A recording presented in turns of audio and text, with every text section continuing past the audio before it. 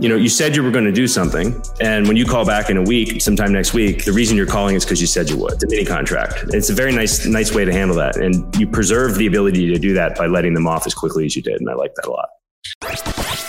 This is the Outbound Sales No Fluff Podcast. This real, this raw, yeah, we hitting switches. Ain't no cutesy stories, no rants, no product pitches. This outbound sales prospecting at its best. Yeah, we hold it down from the east to the west. That's on the daily podcast every single day. So tune in, cause this is the way. Hear epic cold calling coaching moments and see who wins, who bring that suspense with interviews straight from the experts. So get your knowledge up and put it to work. You get in the mix with the crew. Subscribe and leave a review, cause we serve it straight from the glass. It's the Outbound Sales No Fluff Podcast.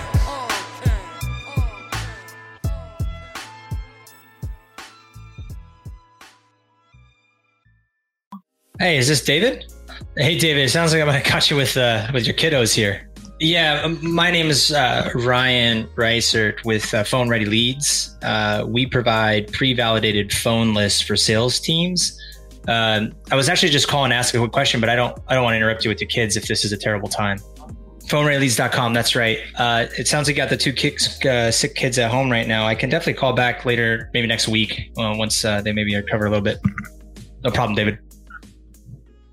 Cheers.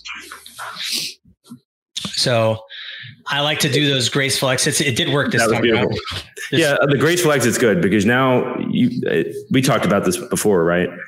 If you try to keep them on too long and you're losing the dynamic of the fact that you just conveyed courtesy, I call it embedded subtle courtesy. People remember how you made them feel. So when you call them next week, you say, look, we chatted last Tuesday. It sounded like you were in the middle of some things. I think you were home with some sick kids. So I promised I'd try you back. Is this a better time? That's all you need to do is you connect it to remembering how smooth that was for them. And what happens is they'll basically say, oh, hey, Ryan. Yeah, I remember that. You said you were going to do something. And when you call back in a week, sometime next week, the reason you're calling is because you said you would. Mm-hmm. It's a mini contract. It's a very nice way to handle that. And you preserve the ability to do that by letting them off as quickly as you did. And I like that a lot. If you go through in that situation and pitch, like the chances of them being interested at all is, it's awful. It's awful. Mm-hmm. And he expressed some interest, but I still kick back. And he was like, wait, what's your website? So there's a chance he might look it up. Who knows? But I'm going to follow up. And I love that feedback there. And then my note is caught you at home with two sick kids. Yeah, I said I'd call you back this week. Like that's literally how I enter my next call. Hey, David, it's Ryan with Phone Ready Leads. Caught you last week with two sick kids. Yeah, exactly. I promised I'd call you back this week. I said I promised I'll call you back next week. I literally put that in my notes. That's my teleprompter.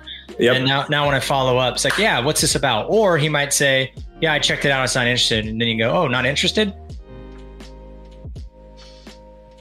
Yeah, your response, right? Like you said before, but like that's about it. I mean, there's not much more you could do with something like that. But what I love about what we saw there now was if I would have done the other intro, like, hey, this is Ryan. Mm-hmm. Yeah, I would have still understood where we're at, but he didn't get my company name. This time he did, and he's like, wait, so we said it, right? We provided he's like, well, what's your company name? So we actually achieved what you were trying to get in that call, the clarity. Mm-hmm. I wouldn't have introduced that before in my other framework. In this case, he got it. He's like, oh, what's your website? And you could hear it. I mean, he had a kid, like literally he answered, and then you heard a kid, and then he's like, yeah, I'm sorry, man. This is not a good time. Yeah. not a problem.